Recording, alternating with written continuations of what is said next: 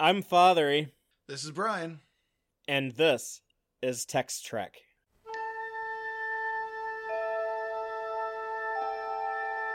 Engage.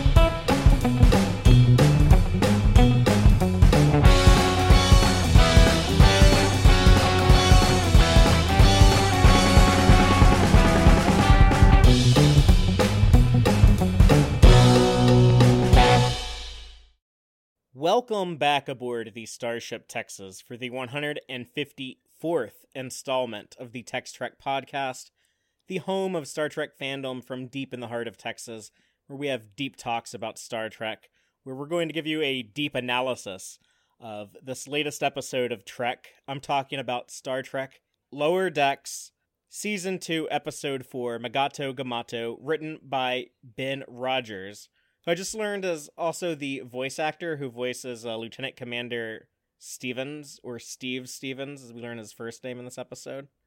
And he was the story editor on the show, and he also wrote Crisis Point in Season 1. And this episode was directed by Jason Zurich. And so before we go into that too much, just want to let everyone know about some news we have coming up. Next week, Wednesday night, so that'll be September 8th, on Star Trek Day, we are going to be doing a live stream. That night is going to be kind of late, because I don't think they're actually kicking off the Star Trek Day stuff until 7:30 Central Time, and so it's supposed to run 2 hours, I believe, so I don't think we'll start streaming until like 10 p.m., but yeah, we're going to be discussing that. I think we can expect a lot of news for Prodigy and Strange New Worlds and new seasons of Picard and Discovery. And they're also going to be, doing some reflections on some of the legacy Star Trek shows. That's what we call those now, Brian. They're called the legacy Star Trek shows. That's what they call the pre-2017 shows. They're the legacy shows. Now, is TOS legacy, or is it still classic?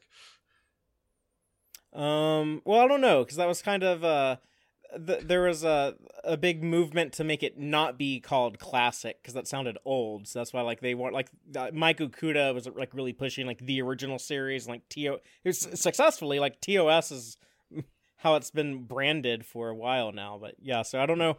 I would say classic was always kind of an unofficial. I think legacy is like an official terminology now that CBS is using. Oh, right. The crazy thing, Brian, is that we have so much news coming out next week, and it's there's big news this week. They've the Borg Queen is returning on Picard. We saw the Prodigy opening title sequence. Got some casting news for that show. But yeah, that kind of pales in comparison to next week we're probably gonna get a Strange New World trailer, and probably a Prodigy trailer, or and get the confirmation the release date for Prodigy, and all kinds of stuff. So it's just it makes me remember the days where you would go check out the websites TrekCore or Trek Movie, and maybe once a month there would be some new articles about some new Star Trek news going on, but it would announce this weekly, daily. They generally had articles more often, but of news worthy of that was there was it. Yeah, sometimes it would go a pretty long time between newsworthy articles. Right, exactly.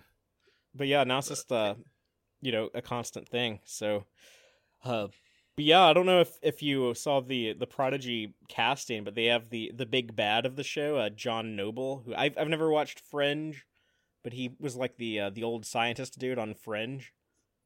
I know him more as Denethor from Lord of the Rings. He's Boromir and Faramir's father, the regent, the steward of Gondor. That's another franchise. We don't need to go into that. And then Jimmy Simpson, who people seem to know him from Westworld. I haven't watched the Westworld show. He was in the Star Trek episode of Black Mirror, though. He's one of the dudes imprisoned. I don't want to spoil that. The USS Callister, is that the name of it? But yeah, he's one of the crew members on that. He's going to be I guess the robot bad guy, Dreadnought. Like that's kind of like Dreadnought. It's easy to remember. Perhaps too easy. I can't stop thinking about the Dreadnought. Well, like Rock Talk. Rock Talk's pretty easy to like. Which Prodigy character is called Rock Talk again? It's like, oh yeah, the one who looks like a big rock. Yeah. No, that one's pretty easy. Keeping it simple. But I don't know. I've had to memorize so many character names. I'm not going to complain if they make it a little easy sometimes. But yeah, we're going to be doing that stream Wednesday. If anyone knows the one and only the great Captain Pikachu, she's going to try to join us. So that'll be exciting. We'll have a new guest on board. And yeah, I think there's going to be a lot to talk about. So for sure, check that out if you can watch that live on YouTube or even catch like the stream later. That's where we're going to be talking about like all of that news. But on with the show, we have this Mugato stuff to talk about. Or Gamato, depending on how you want to say it. As this episode proves, pretty flexible on the pronunciations. We're just gonna both give our opening statements, and then we're gonna give our episode breakdown where we talk about it in more detail. But just to express kind of our general broad thoughts on the episode, I'll go ahead and go first. But yeah, like I've noticed this episode has gotten a lot of hate today. I keep seeing like a lot of people calling it like the worst episode. Not everyone. Some people are really liking it. I was kind of surprised though, because I felt like this was kind of a run of the mill episode of Lower Decks. For me, I probably didn't like it as much as the last two that we had, but I liked it more than Strange Energies. So it's it's not even like the worst episode of the season. And I laughed out loud quite a bit at this one. I can kind of understand some of the criticisms. It kind of starts off on like an awkward foot, like, for me with like the kind of the violence of the opening. It felt a little weird. But then when I saw the title of the episode, Magato Gamato, that was such a deep cut and a specific reference to what we'd always consider like the misspelling of Magato in the end credits of the original series episode of Private Little War, that it immediately reminded me what I liked about the show, and I kind of like fell back in love with it. And by the end of the episode, I was okay with everything and had a pretty good time. The A story was a little silly. Well, I guess like all the stories were a little silly, and I laughed quite a bit though. And I've always kind of, with watching Lower Decks, I've always kind of had to get over it's a little too silly here or there, but I've already made peace with that. So this was just kind of like another typical like Lower Decks experience for me. But Brian, what about you? What was your reaction to Magato Gamato? Well, I'll say I'm shocked that this episode is not well liked, as it feels pretty middle of the road. What I expect from Lower Decks, maybe a better than the first half of season one, pretty much. But I other than that, very, very standard. I guess on a Lower Deck scale of 1 to 10, I'd give it a 6. It was fine. Yes, I laughed. I thought it was cute. It was fun. There were some minor points that some minor flaws, but they were very minor. And I as soon as, within seconds had forgotten about them as we'd moved on to other story points and other things happening in it. So I'm surprised that this is the one people have grabbed onto to not like, since it had the overt substances. Of course, there is this conservation of endangered species message, which is kind of just taken as writ. It's not even it's so far beyond preaching it. It's just, oh yeah, of course these guys are bad guys, and they're killing Mugatos to take their horns. We have no real trouble hating these people. And feeling angry at these Ferengi. So yeah, there's a conservation message, and it takes up a lot of the story, but it never feels heavy-handed to me, at least, because it's between the fact that it's a very black and white conservation message, and the jokes and the lack of serious and the sense of fun about the episode, that Honestly, I found it less preachy than Star Trek 4. And then there's also a meditation on compromise and what makes compromise work, and its value and its drawbacks. And they don't get too deep with it, but they do bat it around in a way that, honestly, the rest of Star Trek hasn't done that much. Star Trek loves compromise, but it's usually just deployed as the same way a phaser on stun is. They this will solve the problem. Compromise, boom, it's a good thing. This actually plays with challenging compromise, questioning compromise, but not in the usual, well, how many times am I going to get in the bed with the devil type of way, but more of a personal toll that compromise can take on you. So, there was, something going on with it. It wasn't particularly deep, but it was enough to make me feel like it was I was here for more than just the laughs, which, made it a fine episode or a decent episode of Lower Decks. I just want to read a comment in our live audience from Geek Filter, aka Aaron Harvey, the man who literally co-wrote the book on the animated series, talking about the original animated series, and designed the book as well. Aaron, great to have you here. And he says, it felt like a standard sitcom plot convenience from the 1980s. I expect more from Lower Decks. I believe he's talking about the A story with Mariner being the suspected Black Ops agent that we're about to get into, and how they could have just talked to her earlier in the episode, and I guess they would have figured it out a bit sooner, and that wasn't a particularly clever story in his opinion. I can certainly see that, but Aaron goes on to say the compromise part was the best part of the show. I think some people were just kind of grossed out by some of the humor. It's just they've never gone like this on this show on Lower Decks. They've never gone we'll talk about all this in a moment, but as explicit with like the sexuality or sex jokes, or with violence. They've never used like death as a joke before, which they did in this episode. That's kind of a first for the show, and I was actually okay with it, and I'll explain why when we get to it.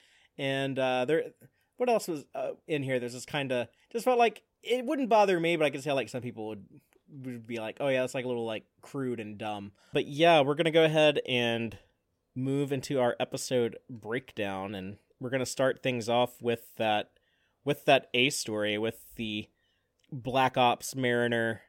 What was interesting is that they kind of pair up, last week Tendi and Mariner, and this week Rutherford and Boimler, which I liked that part of the episode. That was something that Mike McMahon said we'll be getting more of in season 2. So now I'm hoping that we'll see a Boimler and Tendi story, or a Mariner and a Rutherford story. But I hope they and mix and match with the senior officers too. I don't know, what about Shax and Boimler on they're stranded on a planet together, something Tiana and Rutherford, what would their relationship be like? I don't know. Let's find out. But yeah, Brian, let's just talk about the setup in the opening. We see them working out at the gym, and they get the crazy Anbo Jitsu fight, where I was really shocked how violent they got with it. I guess it was supposed to have some shock impact, but yeah, they're knocking each other's teeth out, and it was oh wow, this is really weird and jarring. She cut Boimler's leg open in the first episode, so this is totally fair. Well, that was an accident. This is kind of on purpose. Yeah, but it's also purpose. She said, "Come at me," basically. You know, that is the nature of the game. That's why. That's why it works. So that's what the intention was. Is that they get one good hit on her at the very beginning, and give her a bloody nose and a broken tooth or whatever, and then it's okay, now it's go time. But yeah, just for me it was a little jarring, but it actually does a lot of good setup here, because it kind of reminds us that, oh yeah, she is kind of on another league than them, and they make a point to mention later in this episode that she's specifically really good at martial arts. So it didn't feel like a little too forced, Mariner being the badass at everything. In fact, she's saved by these two by the end of the episode. But yeah, then we get the juxtaposition of that to then we see them recovering from their injuries, but they're playing diplomath Yeah. Concerning, I mean, I didn't feel anything was forced. Everything that happened, the twist that Mariner beats the shit out of them once she knows not to hold back is if you've been watching this show, the most obvious and predictable thing that could happen. So much so that I felt there was absolutely no humor in it because, of course, Mariner beats the crap out of them once she knows not to hold back. That's just how this show works. And in such a way that I actually rolled my eyes. So despite saying all this nice stuff, the fact that Mariner just kicked their asses completely, and I think she had to because it sets up the secret agent line. So I guess that if you're going to have this opening, that is the only resolution to that scene that's going to work with everything you've got planned for the rest of the episode. But I did find it a bit eye-rolling, just that Mariner, of course, Mariner's better, can take on both of them at the same time. So no, it was just like the intense, like this armor, like this safety equipment that's like specifically designed for the sport is like being like shattered, and like I get like they have like really advanced medical technology, but I was kind of surprised to see them with like teeth knocked out. I don't. It's just the intensity was dialed up, but I think yes, because it would have been kind of predictable, so they probably needed to amp the intensity. But yeah, then we get the scene later where they're in the bar and they're talking to the bartender Honus, who sounds like he's like from Maine. He sounds like there's like a character on South Park that shows up sometimes to like.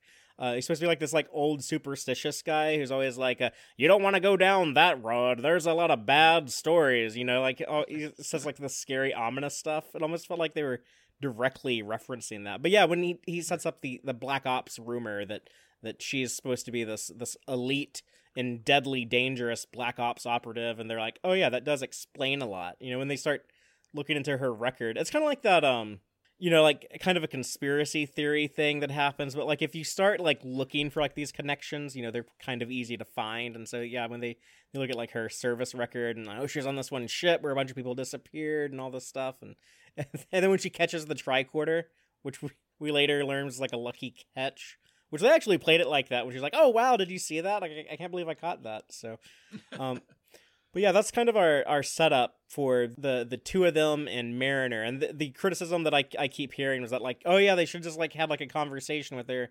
They should just talk to her, and this all would have been resolved. That's not how this show works. I could totally buy that. It's like I could totally buy that they wouldn't ask her. I was actually surprised that they denied the rumor for so long and said it was bullshit. And I was like, oh, good on them for being a bit more intelligent than I was expecting them to be in this show. And I wasn't okay. She caught the tricorder, and now they're starting to have doubts because that's the way these things work: is they wiggle into your mind, and suddenly you're noticing every little detail that reinforces the conspiracy theory. Well, I just assumed they were scared, like if they blew her cover, like she would, have to do something to silence them. But I guess they could have clarified that. I mean, I didn't need any clarification. These two are actually absolutely the sort of people who can let their imaginations run away with them, and let it lead them to do some mildly crazy stuff. And nothing is actually all that extreme. They basically don't let it affect their jobs or behavior until they see her eating another Starfleet officer, and then and only then do they decide to let their their crazy conspiracy stuff affect the jobs and decisions they make. So for these two, this is actually really restrained and professional behavior by the standards that these two characters operate in. I did want to ask, do we think that board game, I mean, I like the idea that we're addressing the cynical nature of compromises and that, it makes both people miserable. Do we feel is that too cynical of a take for Star Trek? For this board game to exist, I'm sure Gene Roddenberry would have said nix this board game immediately had he heard about it as a standard Federation game. But, I mean, he would have mixed the Wrath of Khan too if he. Well, are we okay with the idea that people get around and play Compromise the board game, where it's only a compromise if everyone's miserable? Is that too antithetical to the future Roddenberry wanted to build? I mean, I don't think that the game depends on you being miserable. I think that's just like how they framed it. Is that like everyone loses in a compromise, which I guess is partially true. It's the same as like It's kind of like glass half full, glass half empty take. But you know the game is called Diplomath, like math, like MATH. I assumed that this is probably like a game that like kids would play a lot to like practice like math, and it ties into how they save the day at the end of the episode, because they probably had to like when they're negotiating, like calculate certain like percentages and I don't know, stuff like that they bring up here. And then later with the Ferengi, that's where like the math aspect would come in. So I thought the fact that it was like, oh yeah, it's kind of like an educational thing to teach kids about like compromise and also like practice their math skills. I don't know, it made sense to me.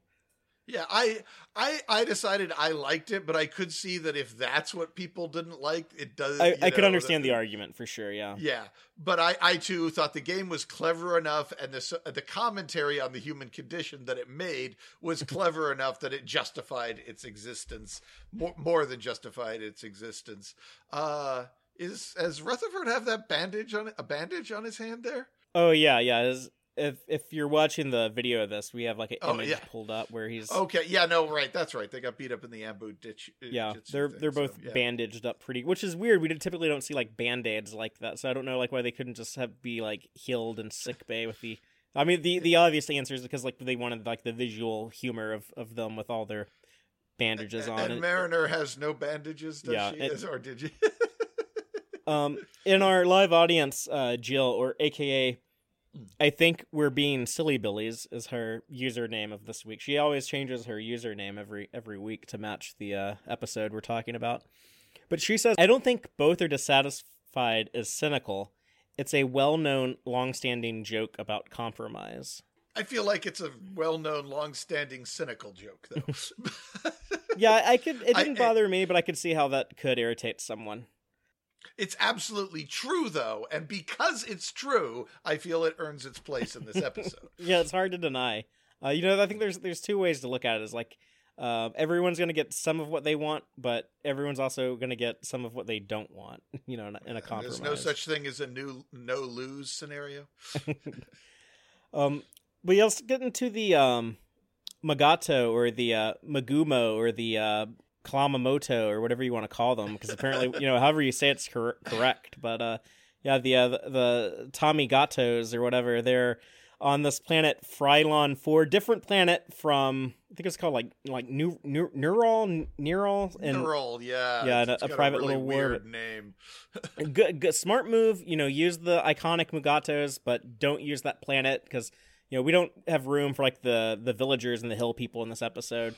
Well, I think that's the whole plot point. It's a much more interesting because it's not their home planet. You're like, what the hell? You can totally see why Starfleet would be like dropping everything and sending a starship there to find out why these, things that aren't supposed to be there are there.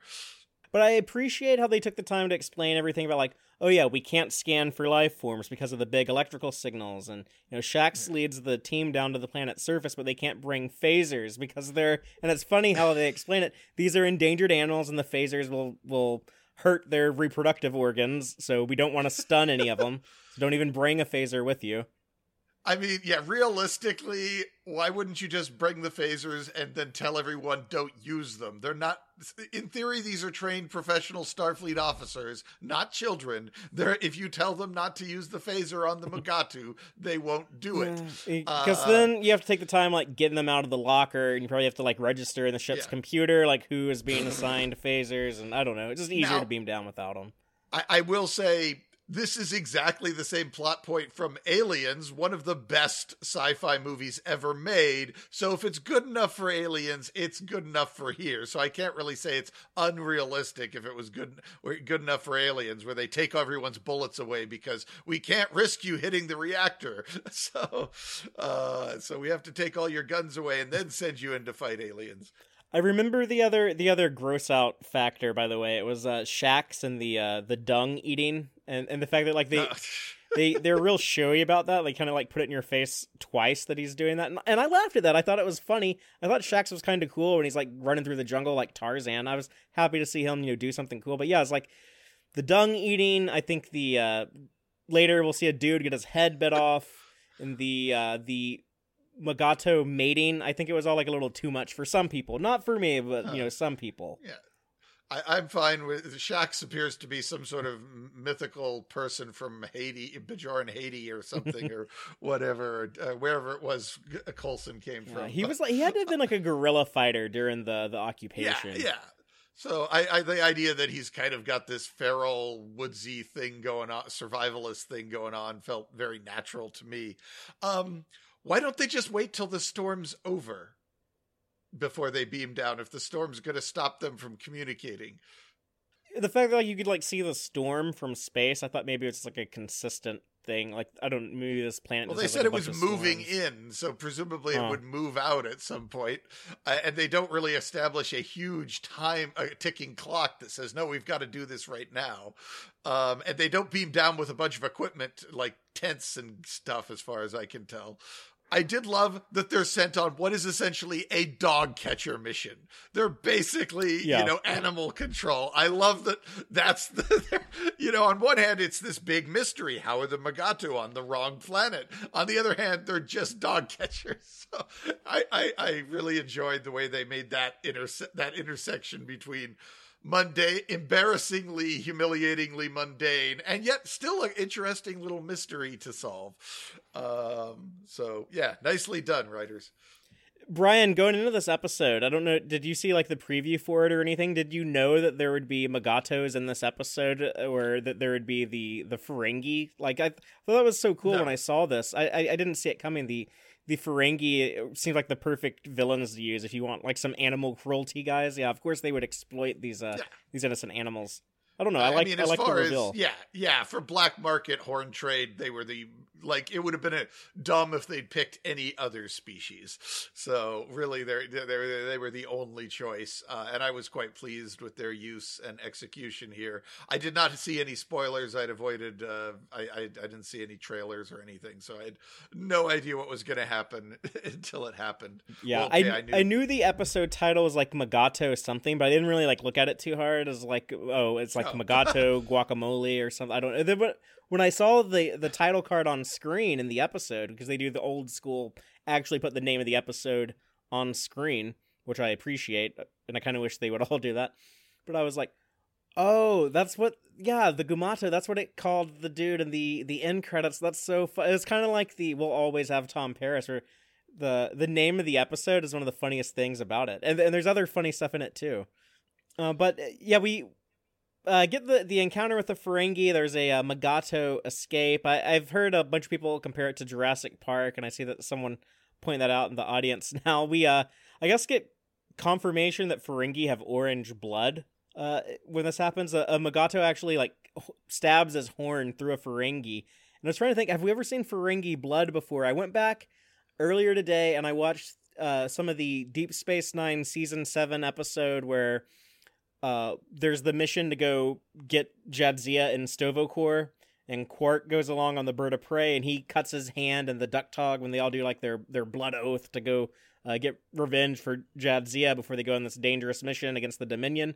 And you actually don't see any blood there. And I don't know if that's the only time that they would have shown Ferengi blood, possibly. There's once or twice where Quark got the shit beat out of him, and I remember him sitting in sickbay getting patched up or whatever. I don't know if we see any. I know there's bruises, but it's. I don't remember if there's any signs of dry he blood got scabs. Beat up by those Nausicaans that Brunt had in Bar Association, and then in the Circle, or one of the Circle trilogy episodes, the first one I think, he got burnt on his head. They burnt that mark on him, and he had to go to sickbay for that. But I don't think we see blood in either of those. I think those were both bloodless. So yeah, I guess Ferengi have orange blood. We'll see some more alien blood later, but this is where we have that crazy stuff you were talking about, where to them it looks like Mariner is killing and eating Shax. Which when I saw this, I was like, oh my god, that is scary. I don't know what's going on here. I would freak out too. I would run away too. Yeah, I was in the same boat. I was like, clearly something has happened to Mariner and things have gotten weird. So I was kind of enticed though. I was like, oh, I don't know what's going on here, but I want to know now. Like I was like, I wonder how they're going to be able to explain this. So it kind of made me more invested in the episode. Yeah. And I hadn't actually ruled out the possibility that Mariner was going to turn out to be some former special op.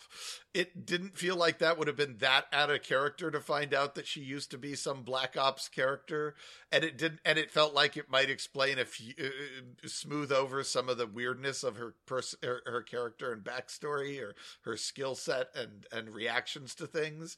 So I was a little, I was not actually, and the fact that our heroes immediately say it's bullshit also made me think, well, if the dummies are saying it's wrong, then it's probably right. So yeah, I was keeping an open mind on whether or not Mariner was special ops. I didn't think her biting Shax had anything to do with her being special ops, but I was thinking that something had gotten her head and screwed her up. Yeah, like, it's kind of hard to justify stabbing and biting a superior officer, especially if you're in like a dangerous situation like this. But no, it's like that old suck the poison out thing. I don't know if that actually works, by the way, but that's been in like a ton of like movies and shows and stuff. And maybe if a Bajoran gets bit by a Magato, who's to say it won't work? It works in TV land, and this is TV land. Yes. So say, how many people has Kirk knocked out with one punch? Not just Kirk, but every Star Trek character. If in Star Trek, if you need a bad guy to go to sleep, you can just punch them and they'll go to sleep every time. But yeah, we have the two morons running through the forest from the Magatos. They run into our Tellarite guest star of the week. We have a Tellarite character, Patingi, who I guess enough time has passed. Like, Steve Irwin, the crocodile hunter, has been dead long enough that we can parody him like this, where like this character gets kind of a gruesome ending. Yeah. So I guess enough time has passed. Yeah.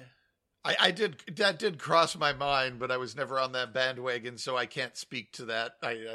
You'd have to ask somebody who was a fan of his, but I did find the whole arc with this guy felt like padding. Like, they realized this episode was just needed another couple minutes of stuff.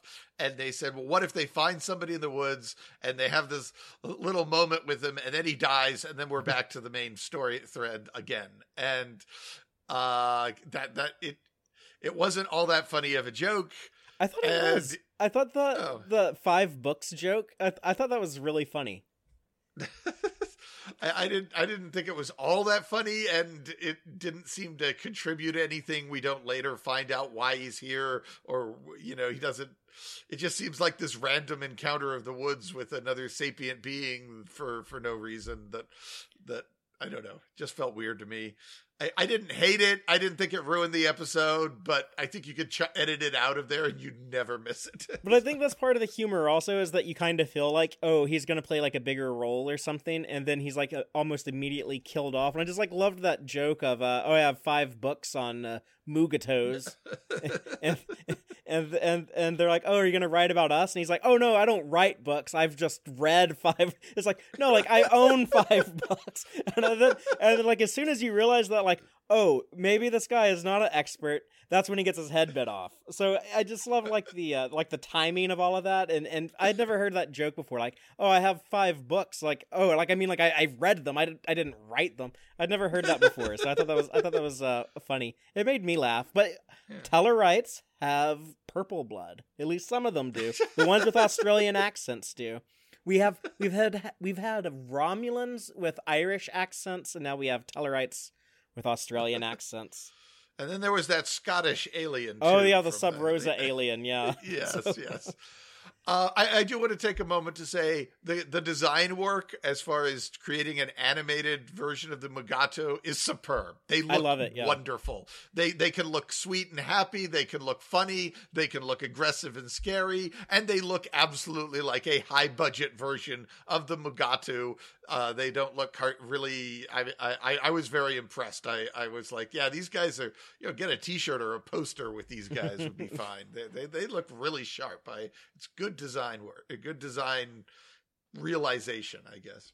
Yeah, if you've ever wanted to see more Mutos or more Clamatos, you get more in this episode than you'll probably ever want to see, because that's This is the infamous scene. This is how everyone's gonna remember this one from now on.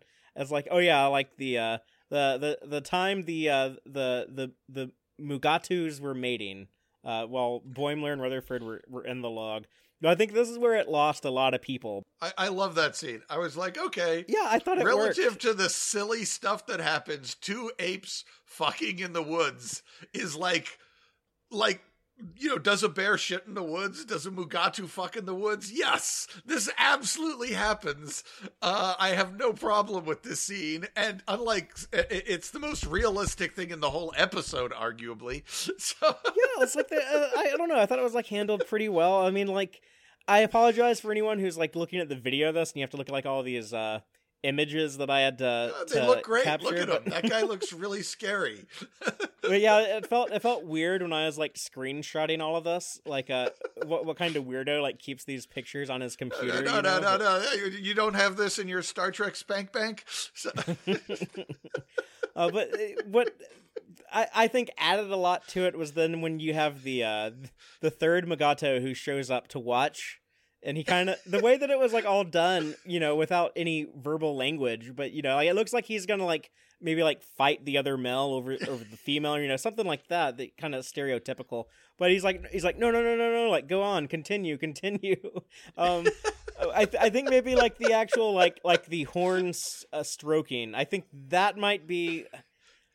I don't know. If it ever did cross the line, it was probably like at that point. Because it's like, okay, I get it. I get like why he's watching them. But I don't know. It's funny. Like the visual imagery. Yeah. I mean, if you have a problem with it, I just want you to consider like, Ferengi ears, Mugato horns. Are they really that different? It's like a different, infinite diversity and infinite combinations with your erogenous zones. All I'm saying. Yeah. And Brian, one other thing I want to bring up to you is that, coincidentally enough, I watched the Voyager episode Threshold yesterday. It just popped up on my Star Trek rotation. I was at Threshold. But yeah, I was watching it with my partner Antonia, and she had kind of like blocked it out of her memory, and then she was like, "Oh, like this stuff with like the catfish and Janeway and Tom Paris turn like these amphibians and mate and have kids." And it's like, yeah, like. This is clearly like more disturbing than anything that Lower Decks has done. So I'm sorry, but Jill in our live audience has a comment. The dry clinical comments Boims and Rutherford were making saved the dumb scene, and yeah, I think that was what made it so funny. Was like their observations of it, like oh no, they're mating. Oh no, like he's gonna assert his dom. What he's watching? Oh okay, and it's. I mean. It's not that bad. I mean, it's like a consensual thing between like three Mugatos. I don't know. I'm okay with it. My bar is the episode where that spider is suckling Boims. And compared to that, this made so much more sense and was actually funny and didn't have any problematic behavior on behalf of some other Starfleet officer. So yeah. Like there's nothing wrong with the behavior of anyone in the scene. It was three beautiful creatures in their habitat having fun. Well, somebody else's habitat, but yes, they don't know that. It's not their fault. Yeah, this is the habitat they've been forced into by however they got on Frylon 4. Yeah. But yeah, I don't know. Do you have anything else to add on the like Threshold is like, oh yeah, like the time Tom Paris and Janeway turned into catfish and fucked. This is just going to be the episode where like Mugutu's fucked. I'm trying to say it different every time, but I'm running out of things to say. The Magimatos. But yeah, I don't know. I was fine with the scene. I might be my favorite. As far as just goofy laughs, this might be my favorite scene in the episode. I'll say this. I actually have another thing. I don't know if Aaron is still in our audience, but it's something that he pointed out on social media. That he said, like, if this had been like the first episode of the show, he would have been pretty nervous. And I probably would have worried if this is how the show started out, doing like this kind of humor. I did. When it come to the Boimler suckling, I worried. I had serious worries. Well, that wasn't to me. I never, until you pointed it out, I never read the spider cow suckling as like overtly sexual, but I definitely like understand that read on it after you brought it to my attention. But yeah, this is much more overt, but less problematic. Yeah, and Daniel Co in our audience, he's pointing out comparable to when regenerated teen Spock went through Pon farr with Saavik. I mean, yeah, that's kind of weird in Star Trek 3, but I don't know. To me, I think they kind of handled it tastefully, I guess. I don't know. It's probably an awkward thing that didn't need to be in the movie, but they. I mean, if you were going to do it, it was handled the best the best way it could be handled. That's the perfect way to frame it. Question whether or not it should have been in the script at all, but though since they were apparently angling for some sort of Saavik pregnant plot line in the long run, I guess that would have that they might have had bigger plans for that scene that all got cut. Yeah, and I mean, like, this is kind of a first for Lower Decks to go here. I mean, we kind of got close to the stuff in the Cupid's Errant Arrow episode when Boimler was nude, playing around with his girlfriend on, and then Mariner like showed up when like Boimler had like no clothes on, and he had the little black bar, censorship bar. But yeah, like Star Trek has gotten, you know, kind of into the weeds with showing explicitly sexual material. I think that bridge was clearly crossed in Star Trek Discovery Season 1 when we got to see Klingon boobs for the first time, for everyone who'd been anticipating that. But yeah, you also have Riker and Troy in Star Trek Nemesis, which is a disturbing scene, but you know, before it gets into like the disturbing part of it, it's kind of showing it. T'Pol and Trip on Enterprise. They've showed creatures getting it on before. And Roddenberry was all about the sex. Oh yeah, oh my god, yeah. If any of this stuff bothers you, read the novelization of Star Trek: The Motion Picture, and that might reframe things for you. We'll move on. We've just like the three Magatos tired themselves out. I do need to mention that. I thought that was kind of cute, but also funny. Like the way that like, oh yeah, like when Rutherford's even like, even the Watcher is like, he tired himself out from watching, but yeah, they're like just the way that like the three of them just like cuddled up to like sleep it off. I thought that was kind of cute. I don't know. They're cute. That's what I like about the design for them, is they can be funny, cute, terrifying, and yet also very true to their TOS origins. The animation on the show is so good, and the design work, you know, it looks so good and perfect on screen. So I don't think it always sinks in if you're just watching. But if you stop and think about it, these designs must be like super well thought out because they're very simple. But, like, they always, like, express the important details, you know, like, the things that we're familiar with seeing in live action are represented very well in this, you know, 2D animated format. I think the designers are knocking it out of the park consistently for, you know, 14 episodes straight. But let's talk about, like, the connection with Mariner, and then she's captured by the Ferengi, and they learn, like, oh, yeah, Mariner's actually not Black Ops. This is where, like, they finally get, like, they talk it out. She's unable to catch the tricorders. And now that she's captured, it's up to Rutherford and Boimler to save the day. So they have to sneak into the compound and MacGyver together what looked like a certain Gorn egg we'll talk about. But, yeah, we're meant to think it's a weapon. They're going to, like, shoot these Ferengi. But no, like, they're using diplomacy and math, because they play the diploma math game, and they come up with a business plan. They have a little holographic projector to present it to I guess they're like that bamboo casing. They're just using that as something like hold the projector together, because I don't think you could actually build a machine like this out of bamboo components. But yeah, they're saying like, hey, turn this into like a little preserve for the animals, and you know, you can charge people tickets and they'll buy snacks and merchandise. And the Ferengi are like, oh, well, you know, we kind of don't want to give up our prisoners, but we'll all compromise. So that's our resolution. Yeah. We have Magato land. Yes. I appreciated that Mariner's got hoisted by her own petard by spreading rumors that then led to her being abandoned by her friends on the planet and them all being suspicious of her and everything. I'm like, yeah, serves you right.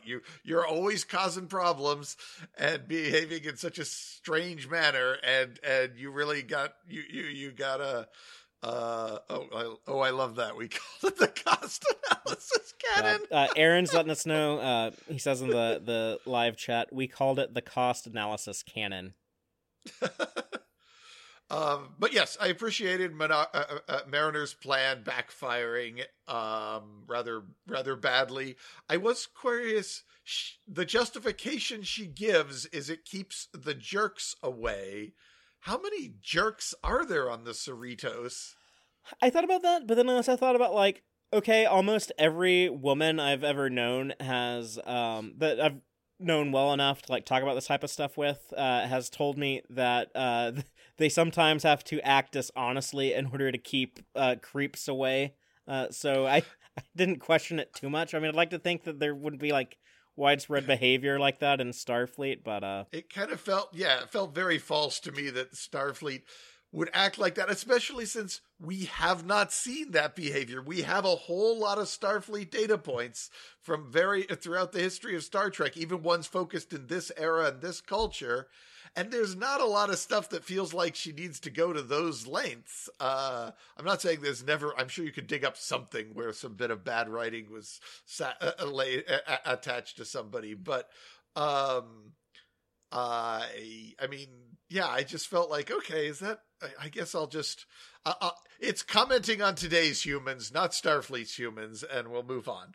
But, I did possibly. I mean, I don't know, like, maybe, like, she's had, like senior officers, like, give her a hard time because, like, she's, always getting demoted and she's tired, like, people, like, picking on her, so she wanted to, like, do something to intimidate them. I don't know. One thing that did kind of disappoint me in this episode was that I liked that idea of, like, oh yeah, she had, like, put out this lie and, like, spread all these rumors, and then by the end of the episode, she's I guess become, like, a little bit closer with, like, Rutherford and Boimler, and she's gonna be, like, a little bit more comfortable being honest with them and kind of, like, show her true self. But I was hoping that we would get some type of reveal of her backstory. One of the things I've really been wondering about, why she has a different last name than her parents, first of all. We might have, like, an explanation for that a viewer submitted in our subspace transmissions that we'll get through at the in a moment at the end of the show. So I'm looking forward to sharing that with all of y'all. But Brad, do you have anything else on this A story with the Magatos and the Mariner Black Ops stuff? I like that Boimler and Rutherford got a nice, solid win that was entirely their own. Yes, they drew some inspiration from Mariner telling them to solve the problem, but they solved the problem. They solved it really elegantly and effectively. They did it without a bunch of boot quaking. They did the Starfleet thing and they did it well. And they came up with a very Starfleet solution, and I appreciated that. And that the show was daring enough to say, yeah, compromise is an okay way to defeat the Ferengi. Sometimes you just, negotiate with them. That's fine. You don't have to beat them up and blow them up and lock them in a penal colony. I mean, I don't know if the dude's, like, cutting off these animals' horns. I don't know if I would have left them in charge of I get, like, okay, they're so profit motivated that you can, use that to make them do just about anything. But, like, maybe, like, these type of preserves, should be ran by a little bit more ethical people. But yeah, just for convenience of, like, wrapping up the story. I get it. In the world of Lower Decks, it felt like a really solid solution. They're not going to want, if tourists show up and see the Mugatos being mistreated, they're going to get into trouble with the Fed. That gets a little bit into, like, the invisible hand of the free market will regulate itself kind of territory for me. But yeah, I get that they don't have. I mean, if you're leveraging Ferengi. Yeah, if you're leveraging Ferengi, you're going to at least be pretending to pay lip service to that free market stuff. That's how they think That's their culture. To truly end in a compromise, it can't be like 100% perfect, satisfactory win for the heroes. So there you go. That's it's a compromise. It's diplomath, and I really like seeing the two of them win instead of Mariner like save the day. And it's just like at the beginning of the season in not Strange Energies, Kayshawn His Eyes Open, we saw Boimler save that away team on the Pac-Led mission. Yeah, he's the one who got them beamed out. So, I did have a question. Mariner at one point says, "Are you the last outpost type Ferengi?" And as I recall, you really hate it when the show.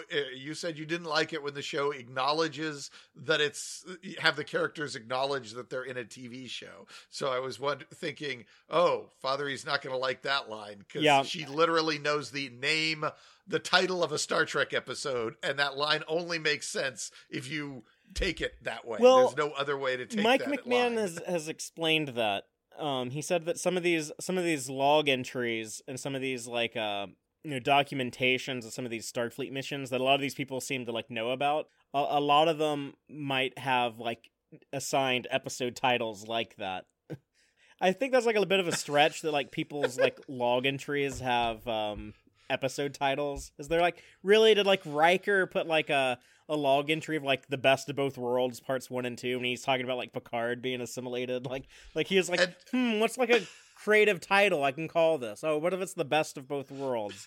And Picard just loves coming up with those Q puns when he writes his reports. So I was curious as to what your opinion was of that last outpost name change. Yeah, no, I didn't like that. That's a little too meta for my taste. I guess we can assume that there is some type of depiction or recording or documentary or whatever about that encounter with the Ferengi from Next Generation Season 1 that is called The Last Outpost, but I don't really like that either. That almost seems like you're creating more complications than what you're actually explaining away. It is what it is. I did, however, like the bartender Honus at the end when that voice off screen is like, Honus, if you don't want to work at the bar, don't work at the bar. He's like, I needed those limes yesterday. I guess I did seem like that they were like this episode like had like a week of skipped time where the Ferengi retooled their entire operation and built all that new stuff. Yes, I guess there's a whole missing week pulled out of the last few minutes of the show because suddenly they've converted everything into this big fancy place. And it's a little bit of the same facility that they had before these. I think they just took down their force field, the kind of Tholian web looking force field grid thing around it, and hung up some banners. But I don't know how much time passed. Several days there. I mean, it's not a big deal, but I'm sure it happens a lot of the times when the ship's traveling at warp. I guess the other comment on this particular plot thread, Mariner starts a rumor about Boimler the Mugato twins. Yes. But it's the sort of rumor that could increase the amount of poaching on Mugatos, which struck me as she said they got superpowers from the horns. Yeah, and I was like, do you really want to be encouraging that? Can't you come up with something that's not going to make the endangered species life worse? They probably should have had something else there. Maybe they drink some of the orange Ferengi blood. I mean, in the end, it sounds like the show is just making fun of environmental conservation at the end. It's not really that important. But well, let's talk about our B story, where our other lower deck quartet member, I don't know, the other part of the lower deck beta shift quad on the Cerritos, but Tendi has a mission from Dr. Tiana to go get physicals from a list of crew members, and she's running around the ship trying to scan everyone who didn't show up for their physical. We got this cool little montage. I actually really liked the music. The score was really cool. I think that's part of the joke. It's supposed to be like for something like more epic or exciting than someone just like showing up and like running a tricorder over someone. But when we get the reveal that Dr. Tiana is the final patient who did not submit a physical, and I guess, Brian, you would have much more experience with this than me, but this is supposed to be a spoof of having to take a cat to the vet, I guess. And yes, and I thought it was funny, like some of the things that I don't necessarily like about Lower Decks. I'd be lying if I said I wasn't laughing. I laughed hard. My wife really loved this stuff. Yeah.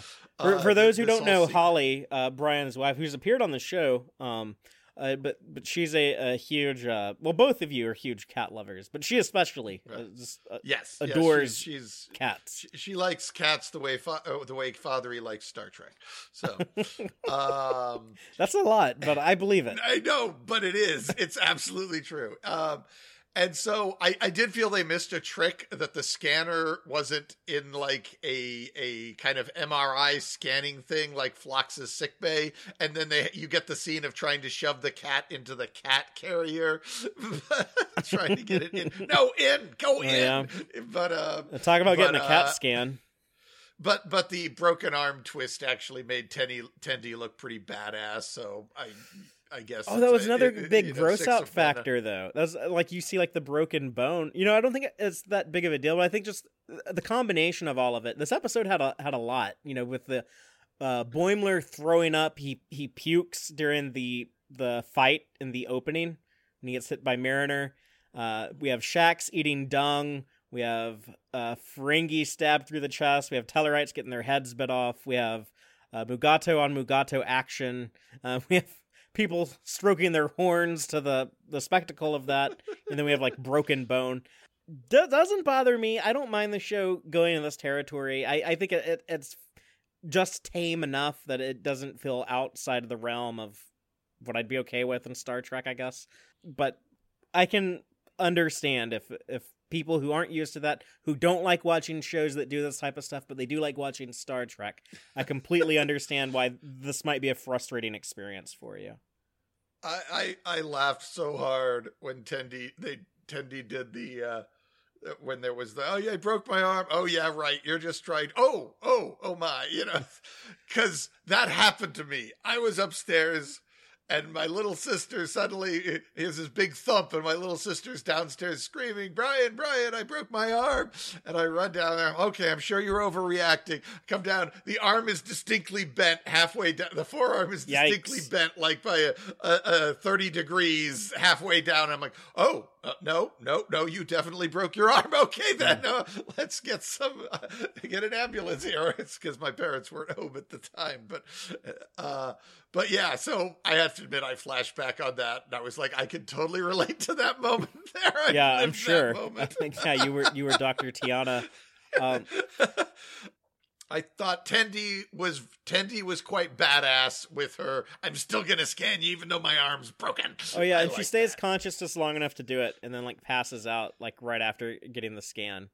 But it's okay because Dr. Tiana nurses her up, and also nurses Shax, who I guess it's questionable if Tiana was like, I guess, actually going to like the Cation mating stage, or like going into heat last week when she wanted the statue, but it turned out she just wanted the box. But I don't know. She definitely seems like she's ready for Shax now that he's resurrected. But they had their flirtation in the the first season. We saw them kiss on the bridge one time, and then Tiana had told Mariner that she wanted to pursue something with Shax. Did Tendi pass out? I missed that. Yeah, she passes out right after. Wow, my little sister in middle school is more badass than Tendi. She didn't pass out. No. She definitely was in sort of a panicked, adrenaline buzzed, kind of thing that was not a very good mental state. But she didn't pass out. But let me read this comment from Boatwreck. He says, another tired cat joke sigh. And that is something that I did think of. Last week, we kind of complimented Lower Decks and how they had held off on the cat jokes so much that seeing Tiana playing in the box was okay and actually quite funny last week. I don't want every time we see Tiana, I don't want there always to be like, oh look, she's just like a cat. So I don't know if we needed that back to back 2 weeks in a row. My wife is totally down for that, but I agree. I kind of wish they hadn't run this episode right back to back with that other one. Yeah, this could have been a B story in any episode. This didn't have like thematically, it has nothing to do with the Mariner Black Ops and Ferengi capturing Magatos. It really doesn't tie into that at all. I do think the other thing we can say about the chasing Dr. Tiana down is that qualifies as something that you just would never get in a live action Star Trek. Not even a live action Star Trek comedy would they have to do something like this. This is definitely on that list of things you would never see in a live action Star Trek. Oh, and no. Go ahead. One thing that I noticed from the pad that Tindy's carrying around is that it said that Stevens' first name is Steve, which is just kind of funny that he's Steve Stevens. It's kind of like a Lancel Lannister. Oh, it's a Game of Thrones reference, but I know Brian hasn't seen Game of Thrones, but probably almost everyone else has. But yeah, but it also it mentioned some characters we had seen before, like Counselor Maglimo and Jet Manhaver, and we actually see Jet, and we also see a Chief Laundry was in Crisis Point, the previous episode written by Ben Rogers. So he had him. He's the guy who, in the Hollow Suite, when Tindy was being a barbaric Orion and helping Mariner raid the Cerritos. He's the guy who called her Dirty Orion. And he said, I don't know if it's supposed to be an Irish accent or maybe a Scandinavian accent. It's just that one line. But she's like, Lundry? Why would you say that about me? But yeah, that's who she scanned in the holodeck, who was surfing with a beach babe, and she showed up in a hang glider. Just a quick look, speaking of things you'd probably only see in animation, just a quick little visual gag like that. It would be an incredibly expensive and difficult special effect to pull off in live action.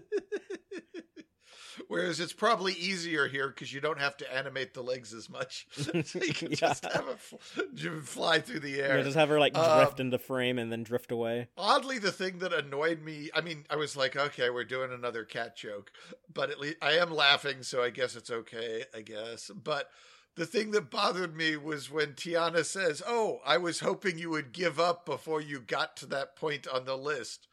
Why did you ask Tendi, of all people, to do this chore if you wanted her to give up but without finishing it? This is not the person to ask for to get somebody to give up and not complete the mission. That's right? A good point, because this is the person that you just sent, on the important secret mission to go get your box last week, and now she's the person who you think will give up. So yeah, it's a little bit of characters just doing whatever the story needs them to do type of writing. Yeah, and so oddly that bugged me more than the acting like a cat, even though it shouldn't. The cat thing is definitely weirder and less likely to show up in a more rational Star Trek production. But you know what bugged me about it? Was with Stevens. I think he was in Strange Energies, and I think he was called Lieutenant Stevens then, but he had the rank pips of a lieutenant commander, if I remember correctly. And I guess I could have just assumed that one of the two gold pips on his collar, one of them was a piece of corn, except on Tindy's pad, it says Lieutenant Commander Steve Stevens.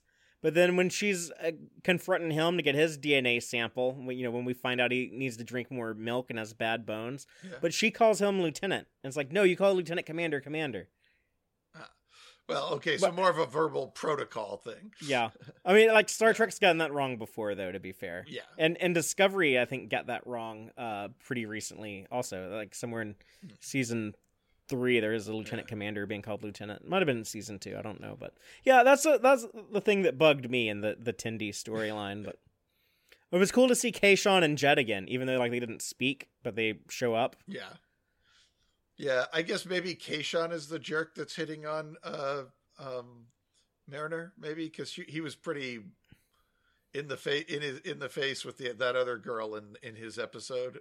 Maybe I don't know. Oh yeah, the one he was trying to pick up in the bar. Yeah, I remember that. I guess maybe that's what Mariner wants to get rid of. Aaron also pointed out that her ex. I don't know if I'd call him an ex, but the guy who. Well, maybe they did say that he was her ex. I didn't know if they had just like gone on a date together, or maybe they were more serious. But the dude who believed the Dominion War never happened. So that dude, I guess, was. You remember he was kind of bothering her in that episode. Okay, all right. Well, so there is at least a precedent that these people are on this ship anyway. So yeah, this is kind of a loser ship. To be fair, if it was going to happen in Starfleet, probably on the Cerritos. Yeah. All right. Complaint retracted. Any other observations on the Tendi storyline? I was undecided on the give me 20 cubic centimeters of space, simply because a cubic centimeter is in fact a unit of space, and 20 cubic centimeters is not all that much space at all. So if you don't know what the CC is when they're throwing around medical terminology, then I guess it works fine, but I don't know if it's better or worse because it is an actual unit of space, but it's not a lot of space. They should have had someone say that. Like one of these other nurses should have been like, that's actually not that much space. That would have made it funnier, I think. Or at least, 500 cubic centimeters of space, or something. But I don't know. That's definitely getting into the weeds there, and I'm not even sure I don't like it. I'm kind of ambivalent, have mixed feelings on it, like so many other jokes in this episode. But yeah, I kind of like that we got to see Tendi, be like a little bit more assertive, and they keep giving us like these little tidbits of growth. So hopefully they continue that and they're able to like evolve the characters, because sometimes it does feel like they're evolving the characters on the show, but sometimes it does feel like they're going like 3 steps forward, 2 steps backward, and it's not as much growth as we thought. So I don't know. It'll be. I think after we get 2 seasons, we'll have a better idea of how much is the show going to maintain the status quo, and how much of it is going to grow the characters. I mean, in a drama, the reason you start out with flawed characters is that so you have something to arc them through and develop them, and they can get better. I don't know if those rules really apply for what's essentially a sitcom in space, but it is, yeah. I mean, I feel like a lot of comedies probably do it, and I don't watch a ton of sitcoms. Like, I don't watch like The Office or The Big Bang Theory or like all of that stuff, all of like these popular sitcoms. But I would think that they have been able to, tell those arcs. So I think it is possible. Some do. In other cases, somebody does something silly and it becomes such a thing that that character degenerates into a complete caricature who does that particular type of silly thing because that's what audiences like. So, and they become more cartoonish as the show goes on. But they're usually not the leads. They're usually a supporting character who has a running certain running gags attached to them. Well, lastly, we have this C story to talk about. That I don't know if the episode really needed this. But I guess it didn't really hurt anything. But I don't know if it added much. But yeah, the idea of this character, Mr. Hyde, who I just was told is voiced by Paul F. Tompkins, who plays Counselor Maglimo. So here he's playing this alien Mr. Hyde who is buying the Magato horns, has his ship destroyed by the Cerritos tractor beam, even though it was using the lowest tractor factor. A funny line. I love tractor factor. Yeah, that is so going into my role-playing games. It turns out he was a scammer. He's a con artist. He was just trying to guilt them into giving him a shuttle and taking all the captain's trophies. And then she learns from her husband, Admiral Freeman, that like, oh yeah, there's some con artists in that sector. And so she goes and gets everything back. And I didn't notice anything new in like her trophies. I don't know, maybe I don't know if we saw like the Gorn doll before, but I feel like we had. And there are some bottles when he's in the shuttle with all of her loot. There's some bottles of the Andorian brandy, or I don't know if it was wine or brandy or what. It's what Shran drank with Archer in Enterprise, but we've seen that on the show before, so I didn't think any of this was noteworthy for our Gorn egg section. But yeah, they take their shuttle back and they assign him, I guess, to go do community service, kind of like off the books. Instead of him going to Federation penal colony, he's gonna go shovel Magato dung. I guess there's no protocol for Starfleet accidentally destroying a civilian vessel? I mean, don't they have space insurance or something for that kind of thing? There'd be some compensation. Yeah, that there would be some sort of protocol that if Starfleet has to accidentally blow up your shuttle to save the planet K from anomaly of the week, that this is how the procedure you go through. I guess maybe she's trying to keep it under the books because she doesn't want her insurance to go up, i.e. she doesn't want to lose that promotion.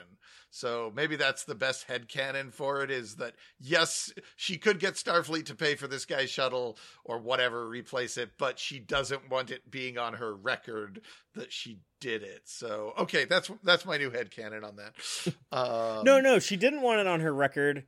That was the reason why when the Admiral husband is asking her, like, you haven't had any, like, ship accidents out there, have you? And she's like, no accident. Because, she wants the transfer to a capital ship. Well, yeah, but they never mentioned that there is an insurance, some sort of spaceship insurance, or, something like that would handle these sorts of incidents. You'd think there'd have to be some, like, that's something that comes up with, like, superhero stories, is that there's a lot of, like, collateral damage, like when, like, heroes are fighting villains and they, like, blow up big parts of the city, or like, throw cars at each other and stuff like that. It's like who's liable for like all those damages? It's like a bunch of property damage. Someone has to pay for that.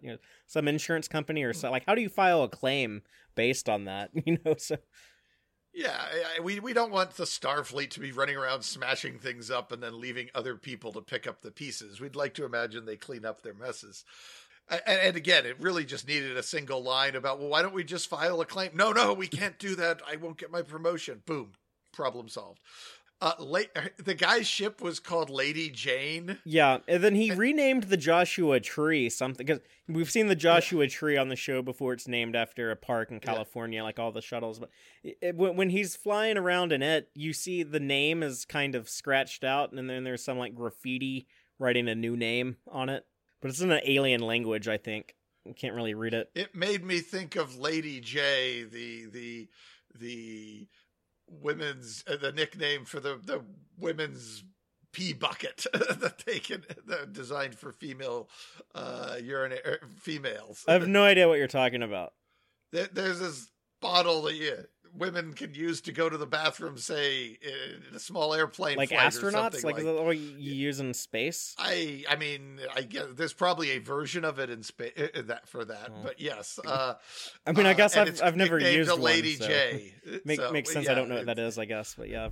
It's probably not things women make a big deal about, but yes, it's so I don't know if that was an intentional reference, but I popped into my head when they said it was the Lady Jane. I was like, is that? If the episode wasn't gross enough for you, you could imagine that he named a we'll make it even grosser. Ship after a woman's pee holder.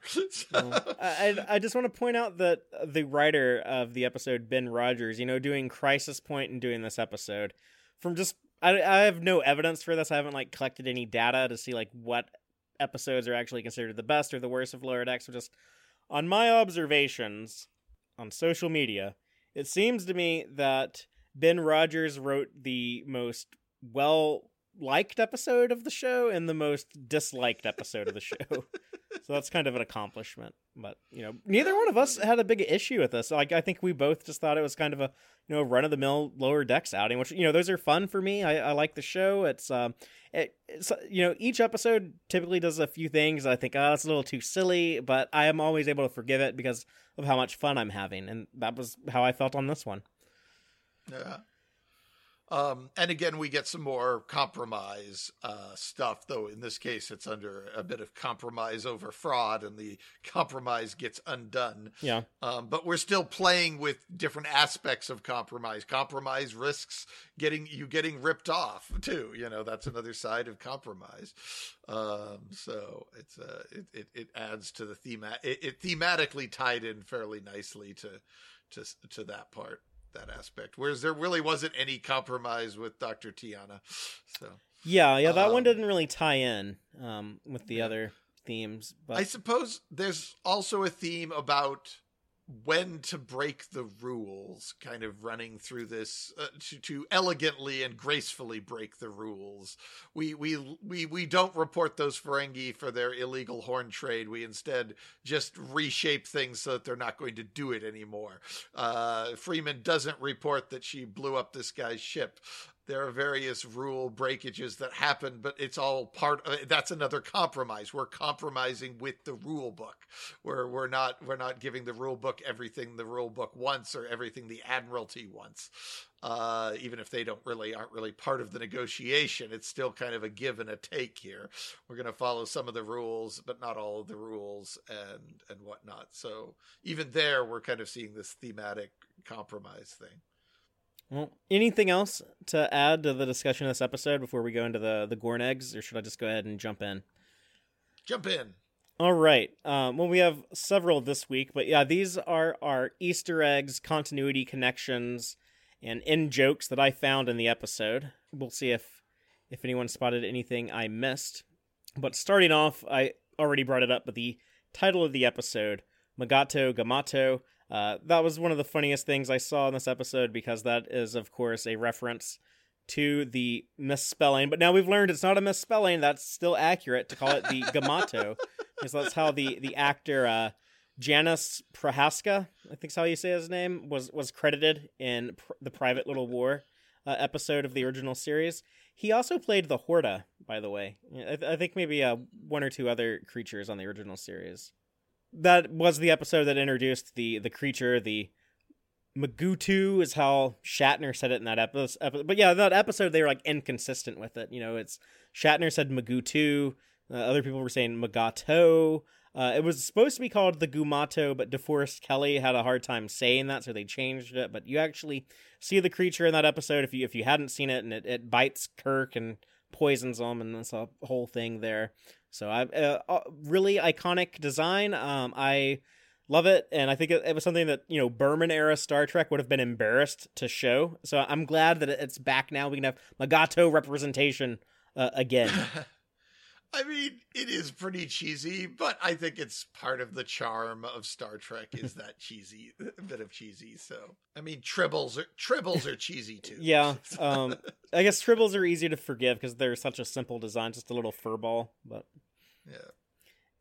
In the opening of the episode, we have Anbo Jutsu, which was a form of martial arts originally introduced on the Next Generation Season 2 episode, The Icarus Factor, when William Riker fights his dad, Kyle Riker. They have the same design armor and staffs that we saw in this episode. The encounter with the Mugato near the beginning of the episode, that was two Denobulans, and that's the same species as Dr. Phlox from Enterprise. And we see them do their face puff move, their little self-defense move where their faces inflate. That's what the Doctor did in the Enterprise episode Home. They're also talking about drinking Raktajino, the Klingon coffee. The big one here, and I know that our animated series expert in the audience, Aaron, got a real big kick out of this. I got a real big kick out of it, being a huge animated series fan. But a Kzinti on screen for the first time in decades in Starfleet, in the Cerritos bar. I love seeing the Kzinti. If you don't know what that is the cat-like alien species, not to be confused with Caitians. These are the mean ones that were in the episode of the Slaver Weapon. And we also saw them in the Time Trap. There's one sitting on like that council of aliens in the animated series. And also in a lot of Larry Niven books. Yes, they're also in the completely other unrelated franchise that Larry Niven wrote, the Ringworld book series, and he wrote the episode The Slaver Weapon, which featured them in the animated series. But they get mentioned in, you know, Picard recently, and there's a few animated series episodes they don't show up that they're still mentioned in. I don't even know if this should count as a Gorneg at this point, because we've seen this knife a lot on the show, so I think I'm going to retire it from the Gornegs, but I just love the design so much. When Mariner is playing that knife game on her hand at the bar, kind of like Bishop and Aliens, that is the Klingon Ducktog, originally introduced in Star Trek 3, The Search for Spock. But I feel like if I keep bringing it up, it's kind of like calling a tricorder an Easter egg or a phaser, so that's the last time I'll mention it. Just wanted to give it a proper send-off, because I like that design. We learn that Mariner had previously served on the Atlantis. There were 2 Starfleet ships called the Atlantis, I guess, because there are 2 different registry numbers. But we see them on, like how we learn about a lot of ships in Starfleet, we see them on like the boards and the star bases. And Conspiracy, there's a NCC 72007. And then that was season 1 of The Next Generation. Then, next year, season 2, in the episode Measure of a Man, we see a board in that starbase that says USS Atlantis NCC 32710. So somehow a year later, there's an other USS Atlantis, but it has a lower registry number than the one we saw the year before. I don't know, but maybe, who knows? Sometimes the registry numbers don't make sense. They make sense like 90% of the time. Like Michael Okuda really tried to keep those consistent, and there's like 10% of the time where they don't. I guess I would rather have 2 ships with the same name and different registry numbers than 2 ships with the same registry number and different names. If they have to screw it up, this is the direction to screw it up in. I mean, there's a Miranda-class Saratoga in Star Trek IV, and then there's another one in the Deep Space Nine episode Emissary, but they have 2 different registry numbers. But I always thought it'd be cooler if there was like the same ship. It just got like renumbered for some reason.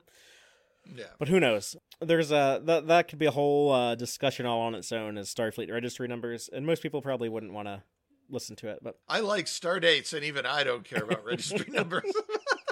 We get a name drop for Tuvok though when they're running through all the Starfleet intelligence, putting undercover operatives on ships, and that we saw that with Tuvok when he went undercover to infiltrate the Maquis and the Star Trek Voyager premiere episode Caretaker. And they also mentioned the Dominion War from Deep Space Nine, and then later, when Rutherford is scared of Mariner, he accuses her of being Section 31. So all that stuff is mentioned. The Ferengi in this episode are using energy whips. That was how they first appeared in the episode that Mariner name drops, The Last Outpost, when they were the weird, crouched down Ferengi. In the little martial arts training sequence we see with Kayshawn and Jet, people are wearing the very generic white gi, I think it's called, but, martial arts outfit. But we also see people with, little white hoods over the top of their heads. The first time we saw that was in Star Trek The Next Generation Code of Honor, when Tasha Yar was demonstrating the holodeck being used for martial arts or hand-to-hand combat training. She fought this little holographic ninja who had some type of hood over his head like that. If you look at the Ferengi compound, you can see a old-school Ferengi-type shuttlecraft. We saw these in The Next Generation and Deep Space Nine. Probably the most famous time was when Quark, Rom, and Nog went back in time in the episode Little Green Men, but the very first appearance of that ship was in the Next Generation Season 3 episode The Price. Mariner asks if the Ferengi had ever heard of Quark. Of course, that is a reference to a more interesting, more nuanced type of character Ferengi. I guess it was the joke there. But yeah, our bartender from Deep Space Nine, who she probably knew, he probably served her drinks since she was at Deep Space Nine. I'm sure she knew Quark, and I'm sure Quark knew her. The cannon that Boimler and Rutherford construct to present the cost analysis presentation to the Ferengi, that was Kirk's Gorn fighting gun from Arena, made out of bamboo and diamonds and sulfur. That might be my second favorite joke about that cannon. The first being, see if you can find some sort of primitive lathe. And then the last thing I caught was after they give their little presentation and flex their diplomath skills, Mariner says, that's the power of math, in celebration with Shax. That is a quote of Ensign Tilly from Season 2 of Star Trek Discovery. She said, that's the power of math, people celebrating when they brought in that dark matter asteroid in the Season 2 opening episode, Brother. So that's all the Gorn eggs I found in this episode. If I missed anything, though, please let me know, and I'll try to give you credit for it next week. I'll share it in our Subspace Transmissions, This is just some of the feedback we've gotten from our audience. So if you have any thoughts on this episode, I have a post on the Text Trek Facebook group where you can comment. I have a tweet on Twitter that you can reply to. You can comment on this video on YouTube if you're watching this on YouTube, or however you want to get in contact with us, and let us know your thoughts on this episode. We might share it next week, because now we're going to share some stuff from last week's episode. On YouTube, we have a comment from a longtime viewer, Diggs Briarthorn, who said, most likely Beckett, talking about Mariner, Beckett is using her middle name, so she's not associated with her parents. She's named after the writer's sister, Beckett Mariner McMahon. I knew that Mike McMahon had a sister named Beckett. I didn't know her middle name is Mariner, so I think Diggs Briarthorn is onto something. I think that might be why Mariner is called, Ensign Beckett Mariner, that she doesn't want to use her parents' last name of Freeman, since they're both, mother and father are both last name Freeman. It's weird that their kid has a different name. So that explains it for me. I'm just going to assume that until I'm told otherwise at this point. Then on Twitter, B Loves Trek said, I loved it so much and was so thrilled with the non-binary representation. Also, the DS9 references really got me good. So yeah, cool that Mariner mentioned the non-binary community. People have traditionally been overlooked, and I'm glad that this is now the second Star Trek show that has attempted to, offer some representation. And Alexis McKinney says, I have never felt more seen and heard by Trek in all my life. My Voy, my Paris, and Mariner visiting all the sexualities. Life is complete. Peter says, as someone who grew up with Voyager, I positively loved it. I always wondered what happened to the crew after their homecoming, and it's good to know that Tom remained in Starfleet, became a full lieutenant and a celebrity, and doesn't appear to have any stigma still attached to him. And then another longtime viewer, Jude Beacom, says, I don't think enough people are talking about how we finally have our first Deep Space Nine alum in Kurtzman-era Star Trek. And that is true. Technically, we have a Deep Space Nine person on modern Star Trek shows with Mariner. Now that we know that she is there, I think we're gonna get a flashback episode or something to Deep Space Nine. Or it would be crazy if they did like a time travel, like Trials and Tribulations. Like they're going back to like a Deep Space Nine episode. But I think that's really cool. I know that Tawny Newsome, who voices Mariner, is a big Deep Space Nine fan. I think that's her favorite Star Trek show based on, things that she said on the official Star Trek podcast, the Pod Directive. She's kind of like the same age as me. So like she is kind of, growing up in the 90s when Deep Space Nine was on the air, and, she was watching it new with her family. And, she's talking about how like it was a big deal for like her dad and her to like see like this black father on TV and be like the lead of that show and stuff. And so I think that's really cool that she has that connection to Deep Space Nine. I guess that they're building that into her character. And, me as someone who has like a big connection to Deep Space Nine, I think that's really cool also. And I hope that we see more of that. Yeah, well said. But that's going to do it for this week. We're going to go ahead and sign off, but we'll be back live next week, Friday at 7:30 Central, to be discussing the next episode. And until then, as always, live long and prosper, y'all. Listen to the Text Trek podcast through Apple Podcasts, Google Podcasts, Spotify, or at text-trek.com. Like us on Facebook at facebook.com/text-trek, and follow Fathery on Twitter at TXTrek. Please support us by liking our videos and subscribing to our channel on YouTube. Thank you and take care.